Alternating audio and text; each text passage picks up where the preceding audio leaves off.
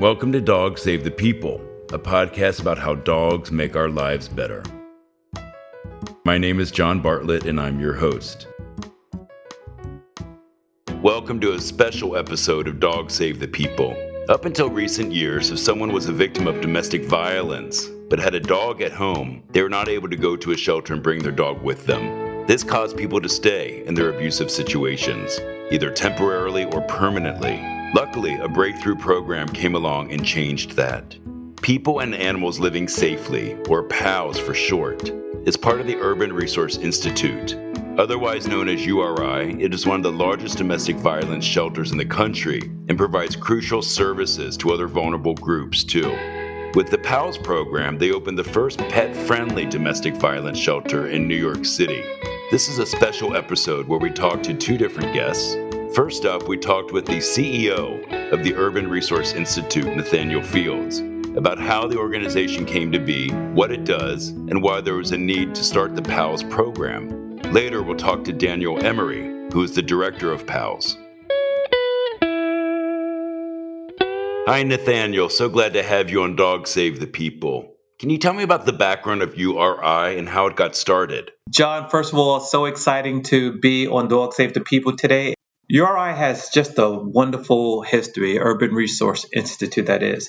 You know, we've been in the community for over 40 years. And when I say the community, we largely provide services in the 5 boroughs, and we also extended our services to Westchester. But right from the beginning, we really took the position that we were going to work with our clients, understanding that they are experts on their own lives from this sort of client-centered perspective, and then partner with the community to really provide the valuable services. When you think about URI being the largest provider of domestic violence shelter services, not only in New York City, New York State, but in the country, it's just an amazing level of growth and our ability to achieve greater impact to victims of domestic violence.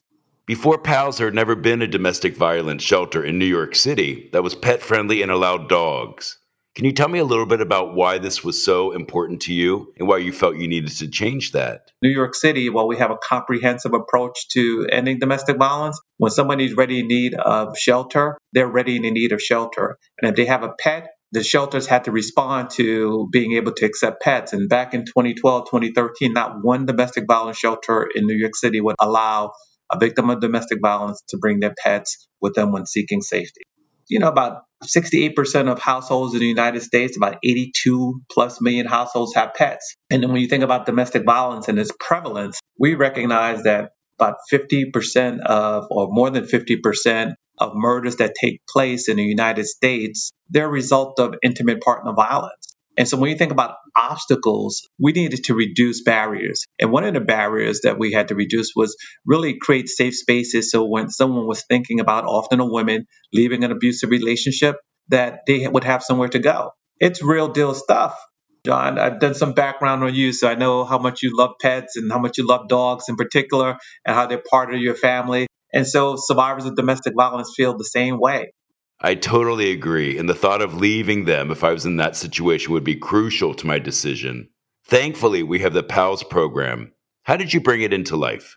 When we started to talk about this idea of co-living, where someone could bring their pet with them when seeking safety, government almost lost their minds. What do you mean? It's already complex, providing services for children, for families, orders of protection, health services, and now you want to put pets into the equation? So we had to sort of bring them along through hard data, through client stories to say, listen, we need to do this and the state needs to be our partner. Because the regulations, while they were silent, there were lots of concerns. So we had to show the efficacy, if you will, of bringing pets, particularly dogs, into domestic violence shelters. And the government said yes, but they said, hey, URI, pilot first. Let's see what happens. Set it up for about a year. And if there are no sort of bully dogs, pit bulls chasing a 2-year-old down the hall, we might approve you. And that's what they were afraid of. They thought there were going to be unintended consequences of allergies and bites. And so initially, they didn't allow us to accept dogs, just other small animals. And we were diligent and partnered with the animal welfare community to really show that we were committed to the service and it was going to be a good service. So we had to really think about how, just like a victim of domestic violence is leaving in a situation with the clothes on her back, so will the pets, right? So where's the food coming from? Where are the toys coming from? How are we going to sort of look at the vet services for the pets? Pets are also impacted by trauma. How are we going to, if we're going to do this credible work around trauma, how are we going to provide services for the pets? How are we going to accommodate our units to be pet friendly and create a culture where individuals can work with pets, particularly dogs, and do so in an appropriate way? So PALS is open to all pets, but dogs specifically, right? How have you seen them play a role in those who have come into the program? Oh, it's just amazing. It's so hard for the whole family, but in particular children, to leave their home, albeit abusive. It's still what they know as home. I don't care how nice the shelter is and their pets there to provide the unconditional love.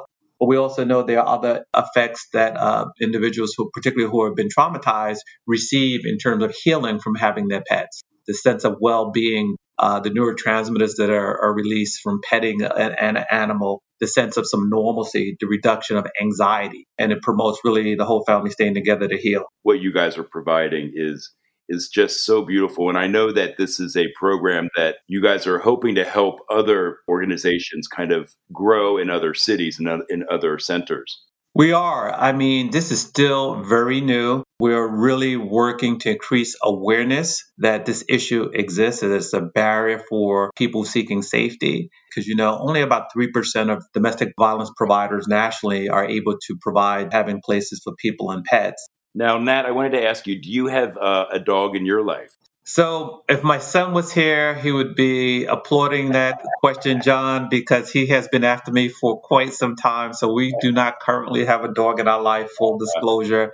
He will say to you that I've been a horrible father. But I do think, hopefully, as I think about my own retirement, to have a dog because I've seen firsthand just how connected people are to their dogs. So, Nat, it was such a pleasure to speak with you and to learn more about what you guys are doing. It's mind-blowing and such beautiful work. This was such a pleasure. I really appreciate you taking some time out of your day. And John, I appreciate all that you do. This is so exciting. I'm always grateful to get the word out about this very important issue. And thank you for creating the platform. And I wanted to know more about PALS specifically. So we also spoke with Danielle Emery, the director of PALS. We talked to Danielle to learn more about her own dog, what led her to her position at PALS, and share some examples of dogs that had made impacts on the survivors' lives. Hi, Danielle. So good to have you on Dog Save the People today. Did you have dogs growing up as a kid? Yes, we always had family dogs. When I was born, we had a beagle mix named Penny. The dog that I had throughout most of my childhood was a lab mix named Lady.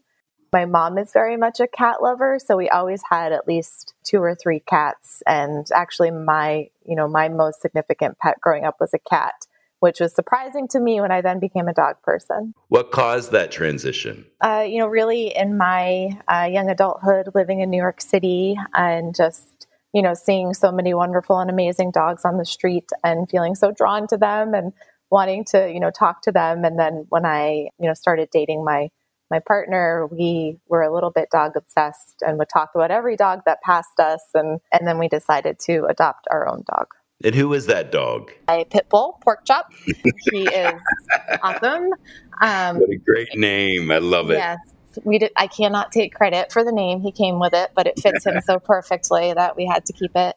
Pork Chop is the most lazy dog. We're expecting to bring this dog home and he's going to want to go for long walks and he's going to have all this energy and he's going to get us out and doing more stuff. And then he pretty much just wanted to stay in bed and sleep all day. So actually the first time I took him to the vet, I was like, do all the blood work, make sure there's nothing wrong with him. Like he's a 1-year-old dog.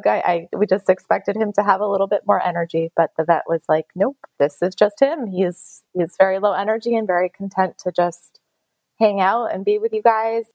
I was working actually at New York University at a research center studying interventions for domestic violence offenders. I was not connected to the animal world in any way, and it was adopting Pork Chop that made me want to work in animal welfare and make a whole career change.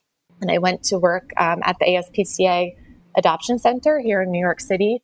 So I was working in the admissions department. That meant that we were hearing from people who were asking or needing to surrender their pets for all sorts of reasons. So I worked pretty closely with a department at the ASPCA called their Community Engagement Department, which is really about working with members of the community to try to prevent issues of abuse or neglect that may arise. So it's really giving people the resources that they need to be able to, care for their pets as best as they can.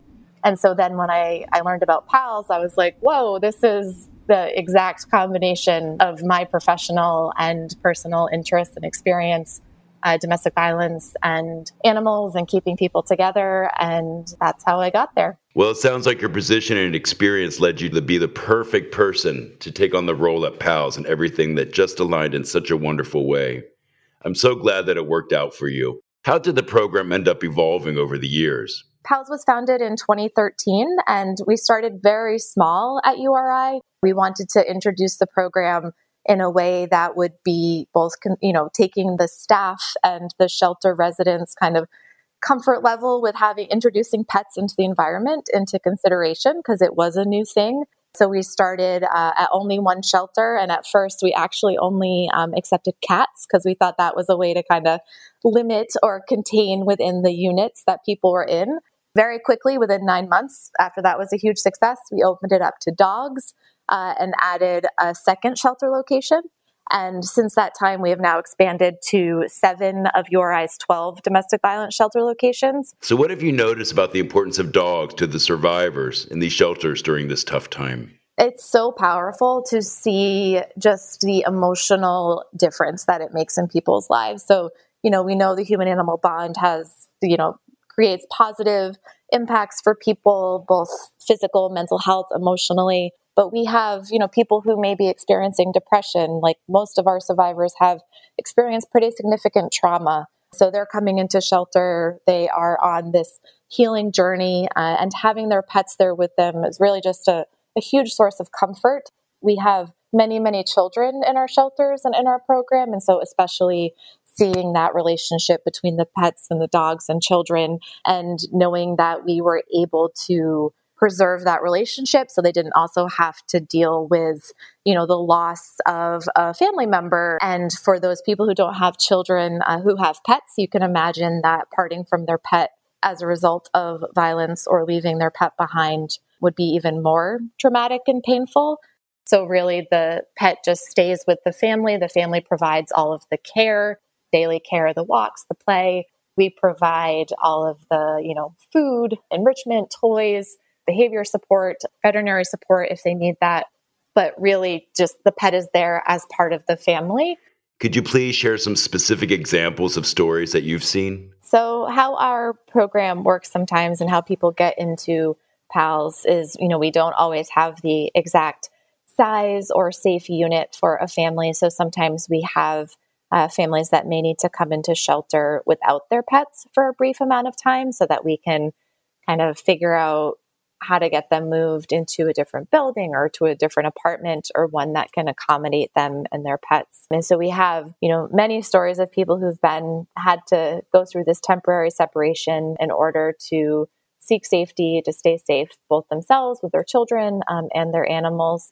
And one story that is just so heart-wrenching is a new mom, so was experiencing abuse. The idea of her being on her own, caring for a young baby, and her dog being that source of comfort. And, in the middle of the night when there's nobody else there, your dogs are there for you to provide that safety and security. But it took us a little bit to be able to get the dog reunited with her. And she kept just saying to us, I just want to hug him at night.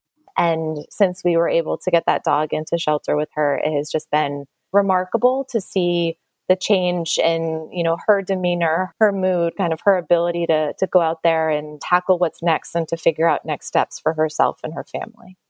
We have families that come in with all different types of experiences, and abuse manifests in different ways and in all different relationships. And we see the way that the abuse can sometimes impact animals. And so, we had this family that came in with this little poodle. The owner had not been able to get him groomed or had to have him have medical care because that was something that was a part of her relationship, was real financial control.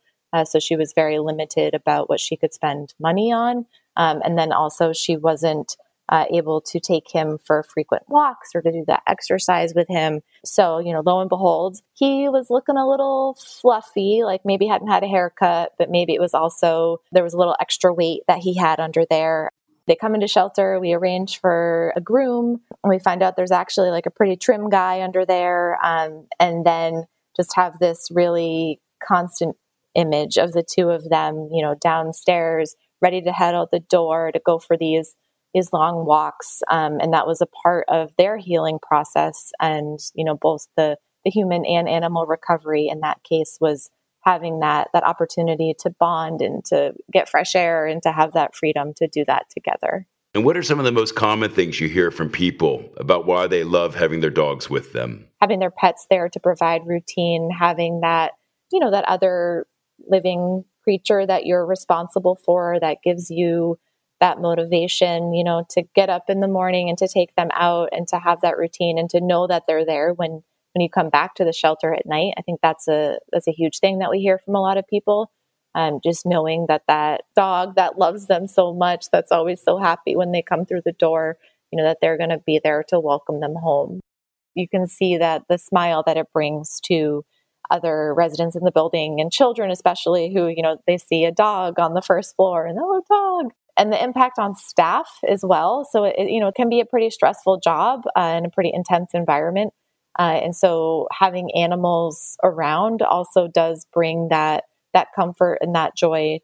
That's so great. And I know it would be a huge relief to me if I was there too. Now, Danielle, if there's anyone listening here who is in a domestic violence situation or knows someone who is, what advice would you give to them for next steps? Yeah, so there's the National Domestic Violence Hotline is a good resource for anyone across the country to call if they need to, speak with an advocate or even text or chat with someone about the situation that they're in. And that hotline can connect callers to resources in their local area. So that really can make those, closer connections. As far as for people with pets, we talk about a few safety planning tips. Try to think of a backup or emergency plan or someone who may be able to care for your dog or cat or other pet, even for a short amount of time. Mm-hmm. Something that domestic violence survivors are often encouraged to have a go bag packed in case they get into a very dangerous situation and need to leave quickly.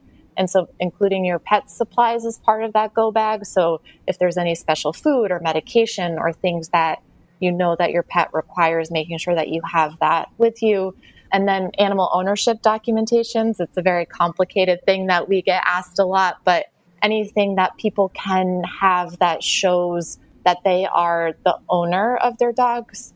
So, any sort of vet records or even proof that you buy the food or pay for their care or do something, just something to demonstrate ownership. So those are the kind of specific pet tips that we give. Oh, that's so great.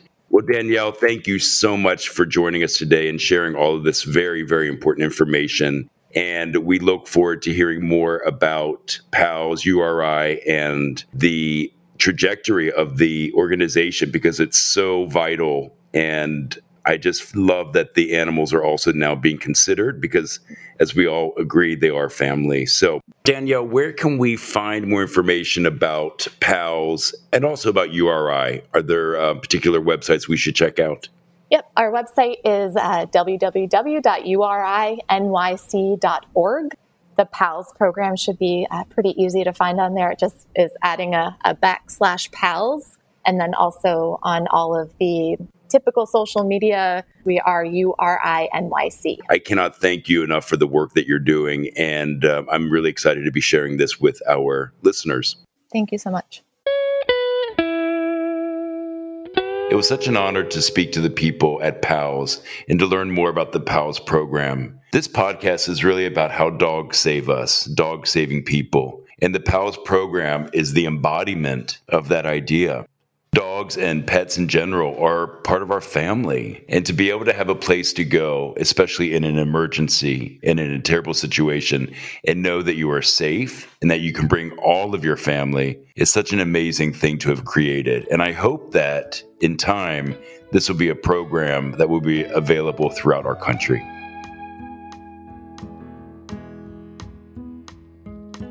Thank you for listening to this episode of Dogs Save the People, a podcast about how dogs make our lives better. This show is a production of As It Should Be, a content studio. It's made with the support of our producer and editor, Jack Summer. Special thanks to our composer and neighbor, Danielle Lampert, for creating the music for the show. You can subscribe to Dogs Save the People on Apple Podcasts, Spotify, or wherever you get your podcasts.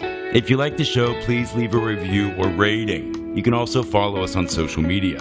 You can also check out the Tiny Tim Rescue Fund, my foundation, at johnbartlettny.com. Enjoy a walk with your dog and make it a great day for both of you.